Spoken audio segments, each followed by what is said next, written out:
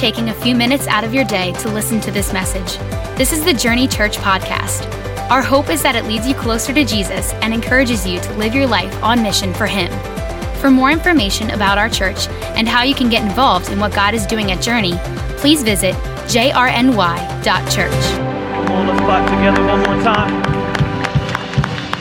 As you're getting ready to be seated, why don't you turn to somebody to your right or left and say, happy last normal Sunday of Journey Church's year. It's good to see you here today. This is our last Sunday. Can you believe that? How many are excited for 2019? Nobody. That's great. That's incredible. And so I know what I need to preach on then. Excitement. New Year's resolution, something like that. But it is the end of another year at Journey Church, and we're thrilled to be doing life with you at all of our campuses. God's been good to us this year. He's been better than He should be. He's opened up doors for us. We're getting ready. We're getting closer and closer and closer. We got about 2 months till we'll open up our 5th campus. We should be excited about that. And so that's coming. We have seen people get saved this year. That is always exciting. We're going to baptize people in a couple months. We've had a lot of exciting things happen in our church, and I love that song that God, you've been good to us. You've been better to us than we deserve you to be to us. And so if you're new to this church, we spend some time singing every week, and then we spend about 30 minutes and we open up the Bible, and we believe it's God's word. The Bible says of itself that every word in there is useful. And so it has the ability to change our lives. The Bible says it's alive and it's active. And so we believe that God speaks through His word. So somebody stands up here and talks, but it's really not about the person who's talking, that we've lifted up the name of Jesus. The Bible says where 2 or more gathered, that He is there. And He is here in a very real way. And we expect Him to move over the next few moments. That's why we come to church. And so we started a sermon series a few weeks ago called Home for the Holidays. And we just liked the topic of home. It feels like that is the over-aching theme. I've shared with you about the Hallmark movies. It feels like that home is a theme of Christmas that should be covered. And so what we did is we went into the Bible and we said, let's find a story in the Bible that is really all about coming home. That is all about a child figuring out and finding out about his father's love. And so we went to the book of Luke chapter 15 and we said, let's spend a whole month in this story. And I know what some of you are thinking, why are you preaching 4 messages from the same story? I feel like this story is a lot like a holiday movie. It has a lot in common, whereas you can watch certain holiday movies over and over and over again, and they're always good. Are you with me? Like every year, what movies you watch? When I was a kid, I watched the original Rudolph, the one that was made in claymation, whatever it was. Frosty the Snowman. When I was a young teenager, Home Alone came out. Like right now, when I watch Home Alone, it just takes me back. No matter how many times I watch it, I love the movie. Home Alone 1, Home Alone 2. Now on Netflix, there's Home Alone 3, Home Alone 4. Those are not right? Home Alone 1, Home Alone 2. Then some years ago, Elf came out. You guys remember Elf? And then this year, one of the hits that I've watched that I think is going to be a new holiday classic is Daddy's Home 2. I think that just has classic written all over it. And the theme is there's always a family issues getting put back together. And I just think you can watch these movies over and over and over again, and that they're always good. Same thing is true for this story. I think that if you're going to talk about God's love, that this story, no matter who you are, no matter where you're from, no matter what you've been through, no matter how long you've been at church, if you're new, old, it's always going to ring a bell with us. And here's why. Because it answers the question, who does God love? And the other question is, have I done too much for God to love me? Who does God love? Because in this story, we see that His listeners are made up of 2 different people. And I think every church has these 2 types of people. You have the religious, the rejected. The religious, the rejected. A lot of churches are filled with too many religious people, not enough rejected people. But when Jesus is preached, you have both of those people. The religious, they come in here, they have a hard time singing God has been so good to you because you've been so good to God.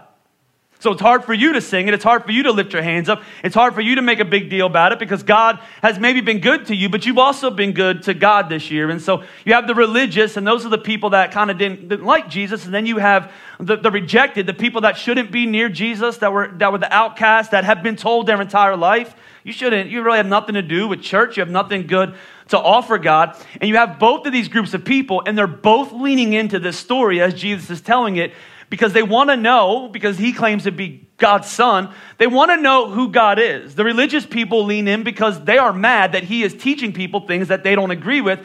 And the rejected lean in because they're going, is this Could this? Maybe this is possible. Our entire life, we've heard that God's not for us, he's against us, and you're re-explaining this whole story of God, and I think it transcends time. So what we did is a few weeks ago, we started with the topic of the beginning of the story. If you weren't here, the beginning of the story that Jesus tells as he's trying to explain the love of God. He said the love of God is like this father with his son. His son is the younger son. He comes to his father and he says, give me my inheritance, which at that time was not an uncommon thing. You just usually waited till your father was dead. And so when he came to his father and asked for his inheritance, he was essentially telling his father, I wish you were dead. I don't care about you. I just want what you have to offer me. So his father gives him his money. You remember Pastor Jordan talked about running away. You don't get what you need. You end up having to settle. And so he kind of talked about what happens when we run away from God, when we step outside of this relationship with God. And then last week we talked about being broken, like hitting rock bottom, because the scripture says that he goes out and he squanders all of his wealth, which we kind of know before the story even starts. Like we go, this is what's going to happen. It's like a movie. You know what's going to happen before it actually happens. And so he squanders all his wealth. And here's the thing. The religious people, what are they doing? He's getting what he deserves. That's what religious people do. He's getting what he deserves. The rejected people are going, what's going to happen to this guy?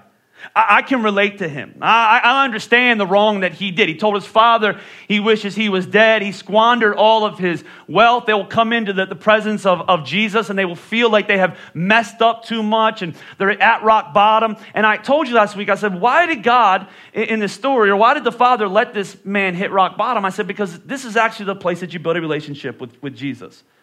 That it's a spot where he can actually reveal that he loves you beyond your behavior, that he loves you because you're his. So we talked about the understanding. So if you're at rock bottom, maybe you can go back and you can catch that message out. But for the next 2 weeks, I want to show you the return. That's what today's message is called, the return. And next week, I want to show you on Christmas Eve this incredible response of the Father. That it's almost like he's trying to show us the love, the ridiculous grace of God. This week we'll talk about mercy. Next week I want to show you grace. If you don't know what those are, mercy is when God gives you or doesn't give you what you deserve. So you're in trouble, God doesn't give you what you deserve. Grace is when he gives you more than you deserve. He gives you both. He's both merciful and graceful. We're going to see that in the story. We're going to see the mercy of God and the grace of God. And he's going to reveal this in this story to his son as everybody's listening. So just to keep you up to speed, he squandered his wealth. And the next part says in Luke 15, we read this last week, when he came to his senses, he said, how many of my father's hired servants have food to spare? He's asking him this question. And here I am starving to death. I will set out, go back to my father and say to him, Father, I have sinned against heaven and against you. I'm no longer worthy to be called your son.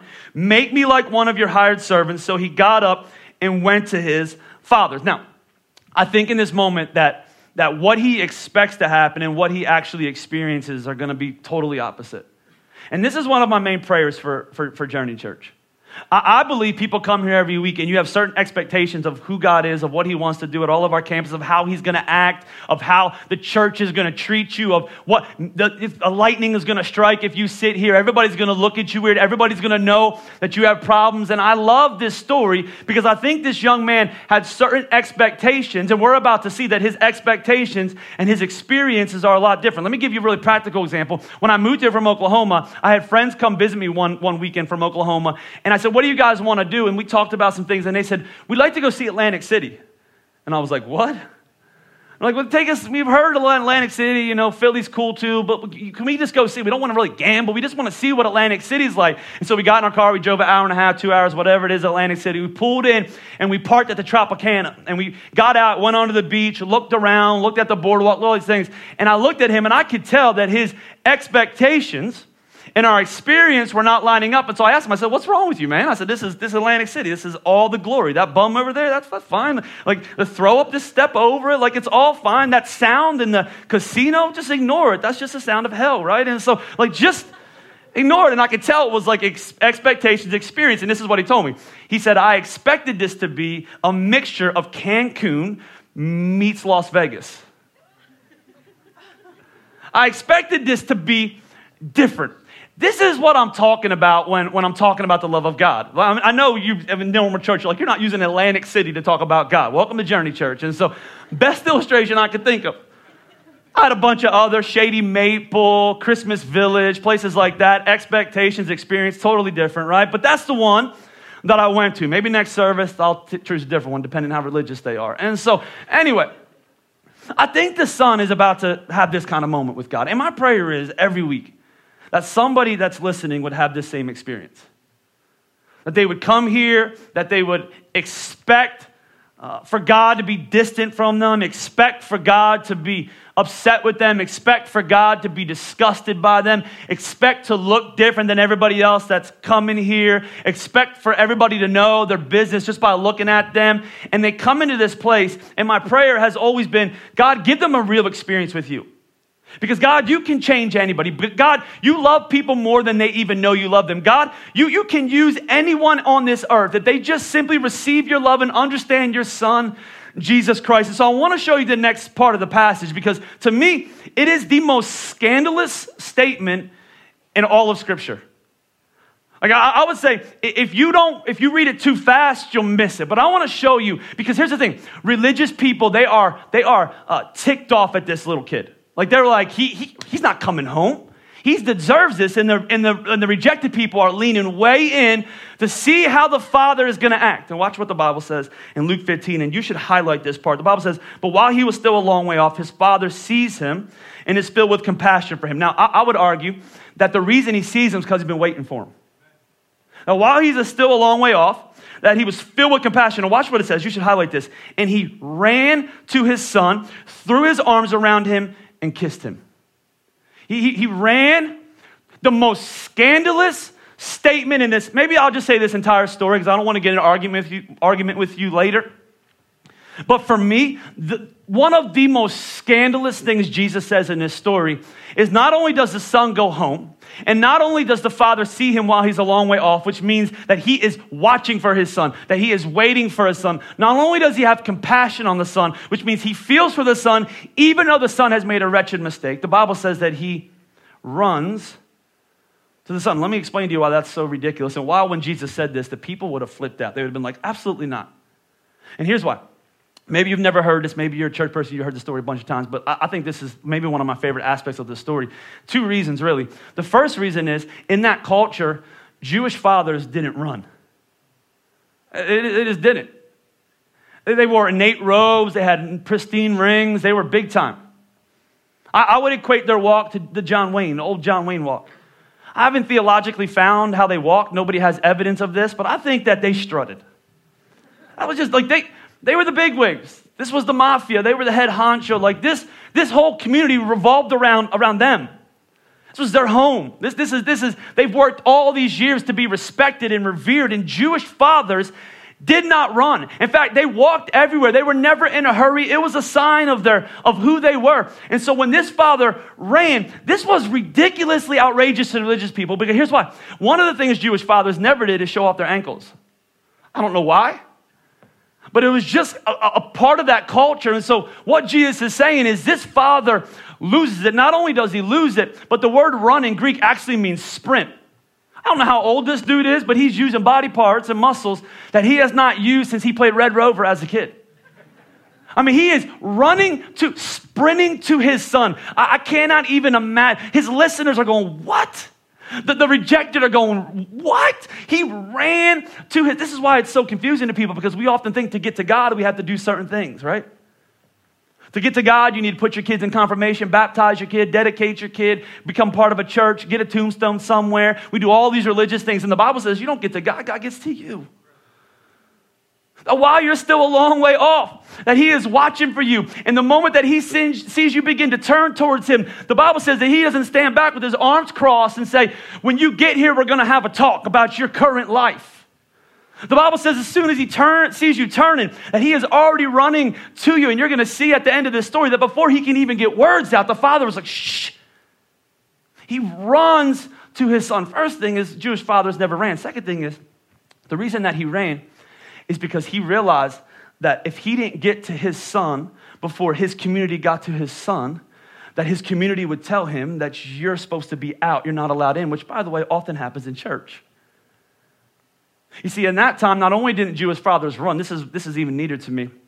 is it was customary at that time, if somebody ever did this to their father, that if they ever had the audacity to return home, that the father would stay in their home and they would meet this young boy. The entire city would meet this young boy on the outskirts of town. Maybe his mother comes because she's a mom and she's crying, right? But the father does not show his face. And they would put this boy in the middle of all these people up in front, ashamed of what he's done. And you can just picture this young guy. He's dirty. He's made a mistake. He's been hanging out with pigs. And before he could ever get to his father, they would have what was called a kazaza.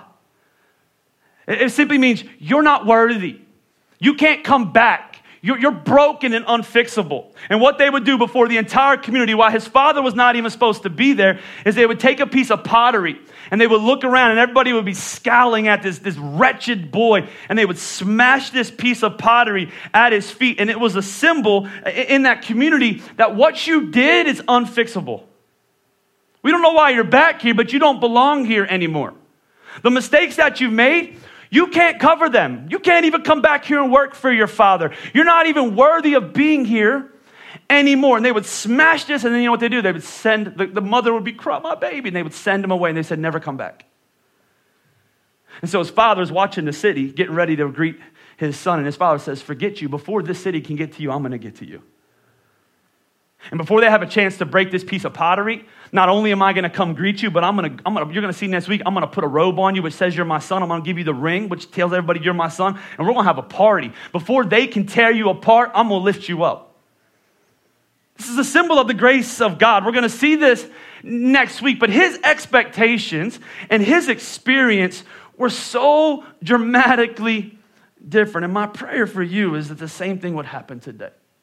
See, it's really important to understand what God's expectations are of you. If you're in a bad spot, if you're thinking about turning your life around, if your marriage is falling apart, if your family is falling apart, if you are at the point, and oftentimes we have to hit rock bottom to get to that point. If you are at the point where you realize that this life has nothing to offer you, understanding what God expects from you is really important, because if you come in here with the wrong expectations, you'll never have the deep sense of relationship that God wants you to have, and you'll never be able to lift your hands and say, God, you've been so good to me.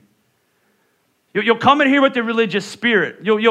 You'll think you've done something for God. When I say, how's your year been? You go, I don't know if God's been good to me at all. I've worked really hard this year, and I've been good to myself. And so I want to talk to the people who maybe you're considering asking God into your life, committing your life to Jesus Christ, and you're wondering what he expects from you. I just want to give you 3 expectations that I think will change your experiences with him. God's a God that runs. God's a God that loves us more than you can imagine and I can imagine. Number 1 is this. What are God's expectations of me? Number 1 is this, and this one's good. God does not expect me to stay in remorse. God does not expect me. If you've messed up, the son's messed up. The son has done some wretched things. The son is convinced that he can go back and show his father how sorry that he is. He's going to go back and just live a sorry existence for the rest of his life. And I want you to embrace this. Some of you should write this down because you're carrying the weight of your past that Jesus has already won for you. Mistakes that you've made, baggage that you carry. You come into this place today and you're going, how much time is it going to take me to get over this? How much do I have to carry? How sorry do I have to be? And I need you to understand, God does not expect me and you to stay in remorse. In other words, being sorry and staying sorry are 2 different things. Being sorry and staying sorry are 2 different things. I want to show you what it says in Scripture in 2 Corinthians 7. It says, godly sorrow, what does it do? It brings repentance. We're going to talk about that word in a few moments. That leads to salvation, and it leaves no regrets, right? But worldly sorrow, what does it do? Everybody say it. What does it bring? Death. Let me ask you. You ever met someone that when you talk to them, it just feels like their life is being covered by darkness? I just had a conversation this morning with somebody as we were getting prepared for church. And when I spoke with them, they don't go to church here, so I'm not talking about anybody sitting in Phoenixville right now. But when I spoke to him, we started talking about life and past and regret. And, he's kind of older now. And so we kind of moving through his life. And as I'm talking to him about how you can't go back, you can always go forward. I mean, he's crying. He's crying. Like, I'm not even into the full story, and I can just feel the weight of of the darkness in his life. Why? Why? Because it's worldly sorrow, worldly regret. That what does it do? It brings death. It brings this hopelessness that you can't make things right, that you can't fix your past problems, that you can't go back and be sorry enough. And one of the greatest expectations of God that I think is so cool is he does not expect me to stay in remorse. You see, there's a difference with God.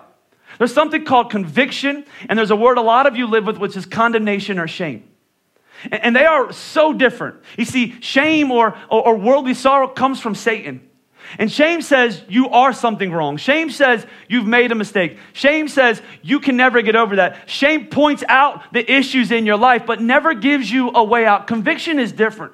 Conviction urges. Conviction speaks. Conviction, it aches. Conviction is from God. You know what conviction is? Conviction is in those moments where you're settling in areas of your life and the Holy Spirit is saying this to you. I have something much better for you.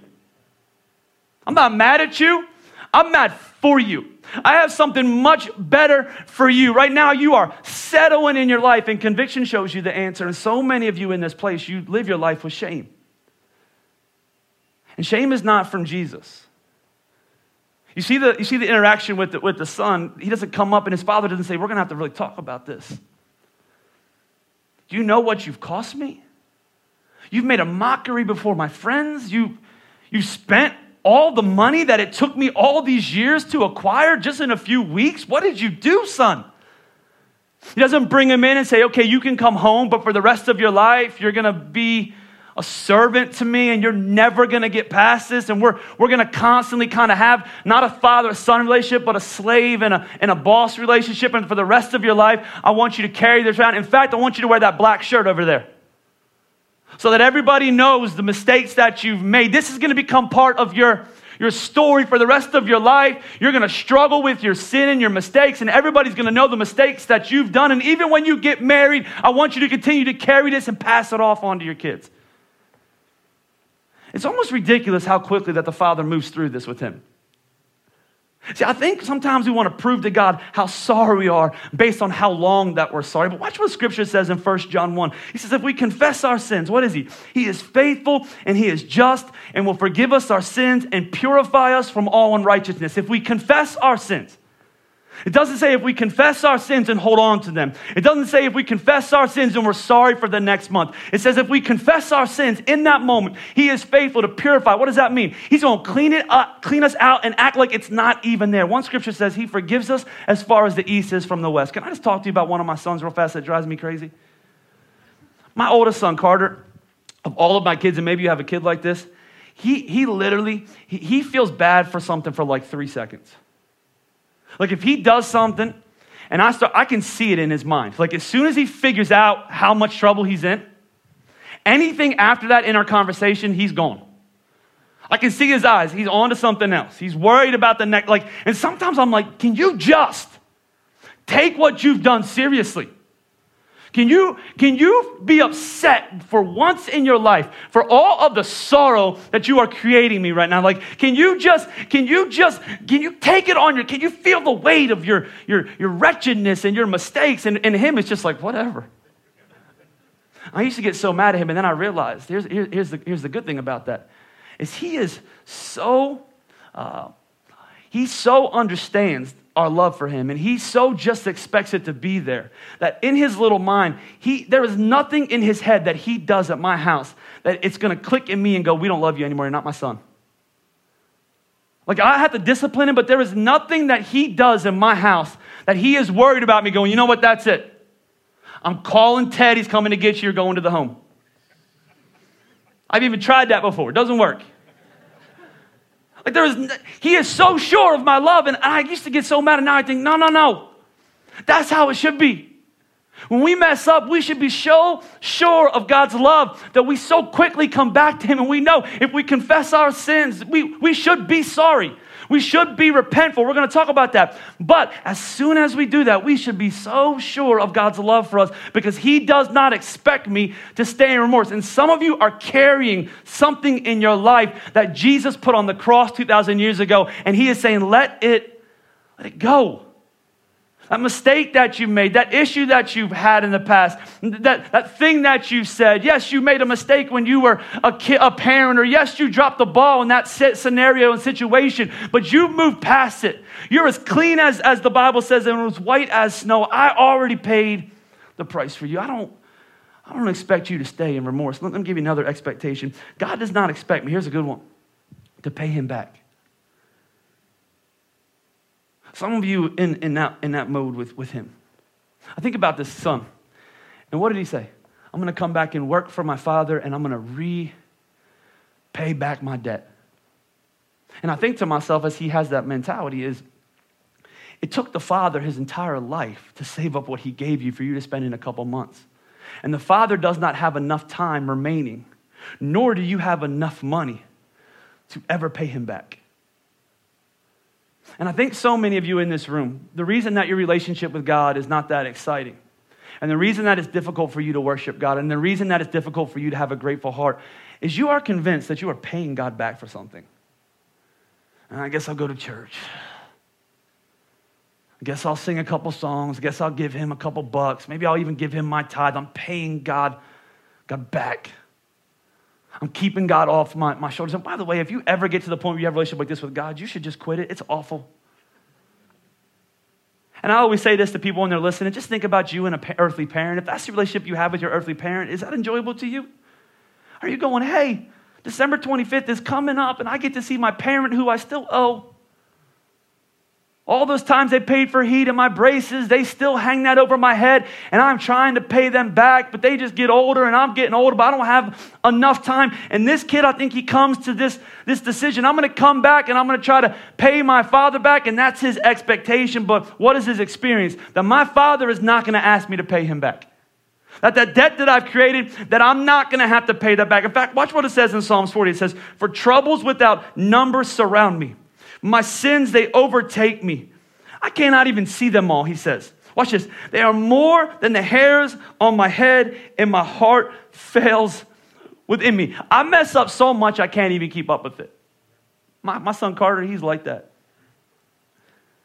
I mean, he does stuff in my house. He forgets about it. But I remember when we first moved into our house a few years ago, and I shared this story. It was about 2 weeks into us living there, and he was making himself at home. They were down in the basement playing foosball. He got mad because his brother scored a goal, and he lost. He picked the foosball up. He threw it at his brother, missed his brother, threw it right through the window downstairs. I was livid with him. I forgot that in my childhood, I had broke the basement window 7 times. That's a lucky number. A bunch of times when my father had instructed me to not kick the ball through downstairs because you'll kick it through the window, and I still did. But in this moment, I was so livid with him, and I said, "You need to pay for that window." I said, "How much money you have?" He had $20. I said, "Give me your $20. He gave me the $20, and I said, "I don't know how much the window's going to cost. I bet it's going to cost a couple $100. You're going to repay me." And this story changed. I gave him his $20 back. I remembered all the crappy things that I'd done. My parents pointed out the flaws of my life and how they never made me pay anything back. But in that moment, I think it was funny because I was asking my son, who had $20 to pay for a window that was going to cost him $200, right, to fix, because I just got to fix a couple months ago. I finally got tired of mice coming in through the hole he created. And it was funny because in the 2 years since he broke that window, do you think he stopped breaking stuff? You think he was like, "You know what, Dad, that's the last mistake that I'm going to make"? He would owe me his kidney, right? Like, let's just be honest with the whole, like, he doesn't have enough money to cover all of his mistakes. And if I asked him to, he would never be able to do it. And I think we're silly when we come to God and we think, okay, how much do I have to do to pay you back? And God's saying, really? On the way in here today, you sinned so much that you should be in hell for eternity. Like, that's just reality. Every time you gossip, the Bible says you should give an account for every word that you speak. Every time you lust, every time you cheat, every time you steal, every time you yell at your spouse, every time that you get drunk. Can I just talk about that a little bit? Every time that you've gotten addicted, every time that we fall short of the glory of God, the Bible says that our debt and the wages of our sin is hell. And he's going, you can't even cover yesterday. And you're going to try to pay back it today, and while you're trying to pay it back today, you're going to flip somebody off while you're working. You're going to get mad at your kid. You're going to lose your temper. You can't even pay back yesterday as you're going into today. He says you don't have enough money in your spiritual bank. And so one of the best news about the gospel of Jesus Christ is the message he's trying to share in this moment, that God does not expect me to pay it back, that somebody else pays my debt for me. You ever have your debt paid? I remember a few years ago, I was almost done my college tuition. I had 3 months left. I owed $650. At the end of a year, 2015, I get a letter in the mail. You know what it said? Somebody, I'm not sure who it was, somebody had canceled out your debt, and your debt is gone. If you're a college student, that is one of the best days of your life. We were like, my debt is clear, but somebody else paid off my debt. A few years after that, I had to get some dental work done. I had to get a cap. No, it's not because I didn't brush my teeth. I have soft teeth. Now I was like $1,000, and I went to pay it at the end of a year. Same situation. I went to pay it, and I called them up, and I tried to make my payment. They said, somehow your bill's gone. The tooth fairy paid. Somebody paid it off. This is what happens with Jesus. You come to Jesus, and you have this debt. The Bible says that he redeems you, which is a legal term. That says you owe a debt, and Jesus pays it off for you. That's what Scripture says in 1 Peter 3. It says, for you know that it was not with perishable things such as silver or gold that you were redeemed, bought back, the Bible says, from the empty way of life handed down to you from your ancestors, but with the precious blood of Christ, a lamb without blemish or defect. Jesus came and paid off your sins, past, present, and future. Jesus does not expect you to pay him back. Jesus does not expect you to stay sorry. Can I tell you the one expectation he does have of you today if you are in a mess? God does expect me to turn to him, though. God does expect me to turn to him, then. Let me ask you a question. Do you have a toddler? You ever make a mess? She ever make a mess? Maybe you were away from them and they dumped something on the floor and they know they were going to be in trouble and they decide to start trying to clean it up themselves. Do they make it better or worse? I mean, it gets absolutely worse. My brother one time got into the butter when he was a little kid, took it out, wiped it all over the floor, began to try to clean it up. By the time that he tried to clean it, it was everywhere. It was in every room of the house. And this is what happens as we deal with our shame and our guilt and our sorrow with God, is we think, because we think that God is going to be upset with us, and because we think that God is going to be distant, and because we think that he's going to be kind of distraught with all the things that we've done, and because we think we have to pay it off, and we can't really pay it off, and he wants us to be really sorry, and for some of us, we don't even want to deal with it because it rehashes all those old memories. What do we try to do? We just stay away from God, and we try to clean up our sins ourselves. And I want to encourage you that the only expectation that God has for you today, if you are in a bad spot, is he just wants you to turn to him. See, in the story, you'll find the son in the very next passage, and we'll talk a little bit more about this next week. But the Bible says if you keep reading, what is it? The Bible says that the son gets to the father, and he says to him, Father, watch this, I have sinned against heaven and against you, and I'm no longer worthy to be called your son, which, by the way, that's the spot we should all be. You're not worthy to be here. Some of you, can you just bring that down? Can I just be honest with you? Because the one thing that I think is struggling in our church is this overwhelming sense of gratitude in the presence of God. I think we all struggle with it. I think that's why we tend to walk in late. I think that's why we tend to not make a big deal about worship. I think that's why we just kind of grin and bear this. I think we struggle, me and you both. We struggle with this overwhelming thankfulness for the presence of God. Because here's the thing. He shouldn't be anywhere near you. You are not lovable. You're not cute. You're not good looking. You're not impressive. You're not overly smart. You are a completely average person. You are unforgettable. Can I just offend you for a little bit? No matter how much you do in this earth, they're going to put you in a box in the ground and you're going to turn to dust. And you're going to be forgotten within a couple generations. That's the reality of life on this earth outside of God. You're nothing without him. But he decided to love you, the unlovable. He decided to give grace to the person who didn't deserve any grace. He decides to continue to love you and make a big deal about you, even though, let's just be honest, we don't make a big deal about him. Well, let's just be frank. We all struggle with that. So this father meets this son, and he does what everybody does. I'm no longer worthy, but his father says this, watch this. He says, quick, we're going to talk about it. Bring the best robe. This is grace. Put it on him. Put a ring on his finger and sandals on his feet. Now, I want to ask you something. Did the Son bring a ridiculously long apology to the Father? No. He didn't even get to.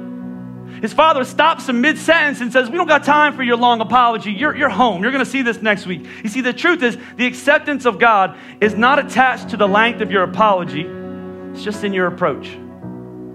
As soon as that son turned around, that's what repentance means.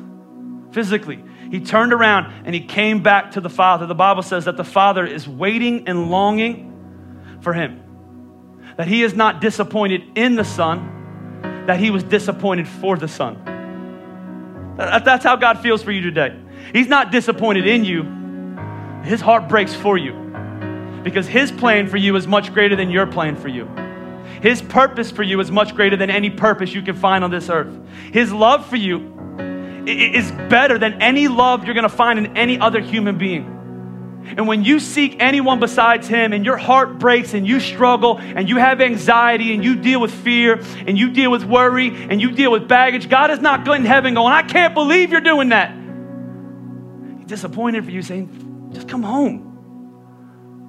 Just turn back. Just come back to me. That's why the Bible says in Acts 3, repent. What does it say? And turn to God so that your sins may be wiped out. And watch what the promise of Scripture is. So that times of refreshing may come from the Lord. See, here's what I've always taught in this church. You can continue to go your own way. You can conceal your sin. And what you conceal, that he can never heal. You can act like you have it all together. You can conceal your sin, or you can reveal it to God. And when we reveal ourselves to God and we turn back to him, those are the moments that he is able to heal us. He does not expect you to carry around your sin for the rest of your life. He does not expect you to pay him back. He does expect you to turn to him. And when you turn to him, he's there. The Bible says he is an ever-present help in a time of need. When you turn and need him, and when you turn and tell him that he is already running towards you, would you stand with me all over this house, and would you bow your heads, and would you close your eyes? I wonder if you're in this place and you have a current mess that you're trying to clean up yourself.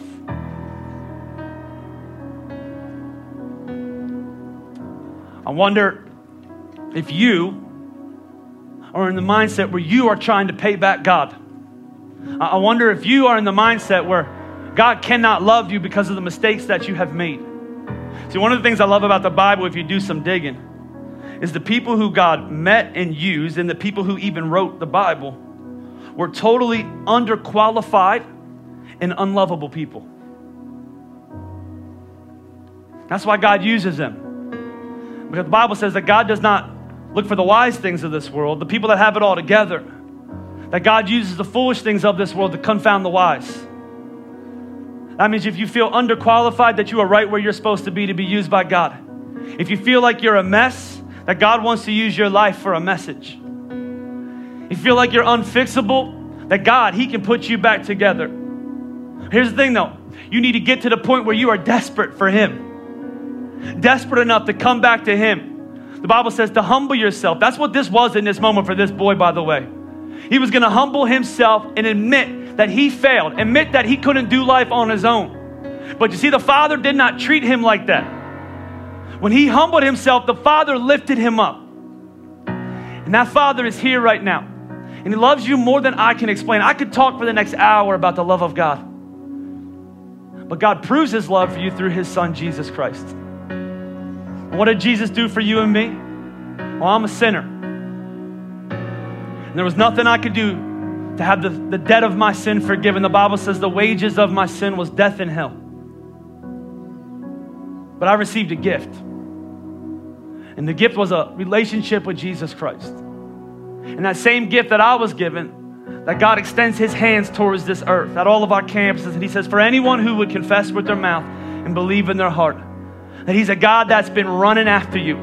That he's a God that will stand in the midst of your brokenness and say, no, it's not over.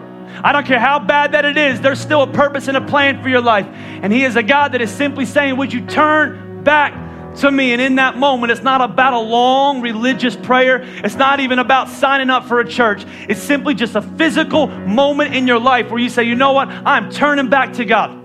Maybe some of you have been gone from church from a long time, and you tried to figure this life out on your own, but something was planted in your soul a long time ago. And even though you've run, today you are turning back to God. Maybe you've never been in church before. And the Bible says that God knocks at the door of your heart. And I believe for somebody in this place that God knew the exact Sunday that you would come, that you were not an accident. You were not here by accident. You were not born by accident, that you were made by a sovereign, all-powerful, all-knowing, all-loving God. And He is here right now for you. And there's some of you in this place that you are claiming to be a follower of Jesus Christ, but your life is filled with sin. You have no relationship with Him. And you've tried to clean your own mess up and you're still doing it. You're going to leave this place and you're going to cover it up a little more, and you're just like that toddler. You're just making a bigger mess. You're in a bigger web of lies. There's more darkness following you, and there is no light at the end of the tunnel. And so instead in this moment, God is saying, come on. I loved you. I loved you when you were born. I loved you when you came and said yes to me. I love you in that pit. I love you in that shame. I love you more than you can imagine. Turn to me. Turn to me. So what do we do in this moment as we get ready to close? How do we turn to God? What do we ask people to do? Is as we close at all of our campuses, we just simply ask them and say, if that's you, if you're ready to turn your life to God, we take a step of faith. And how we take a step of faith, a physical step, is we just, as I pray at the end, we just say, if that's you, would you just simply place your hand in the air as a signal that today's going to be my day. Today I'm turning my life, my mess, my hurt, my pain, my brokenness, just like the son did, I'm turning it back to God. And would you experience the love of a God that would run to you, that did everything to get to you? He is here right now. And I pray that His power and His presence is evident. And He is reaching His hands out to you, His son or His daughter, and He's saying, come home, come home. So if you're here right now and you are ready to turn your life back to God, just like the son did, I'm going to turn my life back to God. I'm going to give Him my hurt. I'm going to ask Him to pay off the debt of my life and my sin through Jesus Christ. I want to become a new person. If you're here right now and you're ready to say yes to Jesus with nobody looking around, don't worry about the person to your right or left. They got their own issues. But this is my moment. This is what I need to do. This is what God is drawing me. He's knocking at the door of my heart. Jesus, I want you to come in. If that's you all over our houses, I just want you to stick your hand straight up in the air and say, hey, Pastor, that's me. I'm going to make Jesus the Lord of my life. I'm going to ask Him to come in. I'm going to return to Him. I'm going to ask Him to forgive my sins and set me free. If you're at our other campuses, you say, hey, Pastor, I see one hand right here. Is there anybody else? Say, hey, Pastor, that's me. I'm just going to stick here for just a few more moments. You're at our other campuses and you say, hey, Pastor, that's me. There's somebody standing in the front, and they're going to let me know that you responded. And as people respond, we're going to start to pray. So let's do that, church. Jesus, thank you for this day. Thank you for those that are responding to your gospel. The same thing that happened in the story. They come into their senses. And Jesus, they're returning themselves to you. And as they do that, just a simple prayer. Jesus, become the Lord of my life. I believe you died on a cross for my sins, that you gave up your life for me, that you paid the debt that I owed, and that you do not call me to walk in an atmosphere of sorriness or bitterness or hopelessness, but you're a God that redeems and sets free. Lord, when I turn to you, you receive me, just like the Father does in the story. Not only do you receive me, but you restore me. Lord, you set me free. And so we leave this place a brand new creation. That's what Scripture says. The old is gone. It died with you. And Lord, when you rose from the dead, Lord, we now rise in power and in victory in you. And Lord, we live for you. And so, Lord, thank you for all that you've done. Thank you for those that are continuing to respond. Lord, thank you for the person in Royersford and the 2 people at Plymouth meeting, Lord. Thank you for that person online that's sitting wherever they're at right now. That's your region. Lord, as we leave this place, Lord, I pray that you would just rebirth this message in Journey Church. That we would leave this place with a sense of gratitude, Lord, because when we have a grateful heart for all that you've done, it just flows out of us. Lord, we love the world better. We share We share the message better, Lord. And so I pray that you would just, Lord, you would just help us to leave with this sense of just gratitude for all that you've done. Thank you for your presence, Lord. Thank you for allowing us to be in here for the last hour and to sing to you and to receive from you and to hear your word. Lord, thank you that we have an opportunity to go into the world this week and share the message of Jesus. Thank you for all that you continue to do. In Jesus' name that we pray. Journey Church, one more time. Would you shout amen? Come on, let's clap together as one church.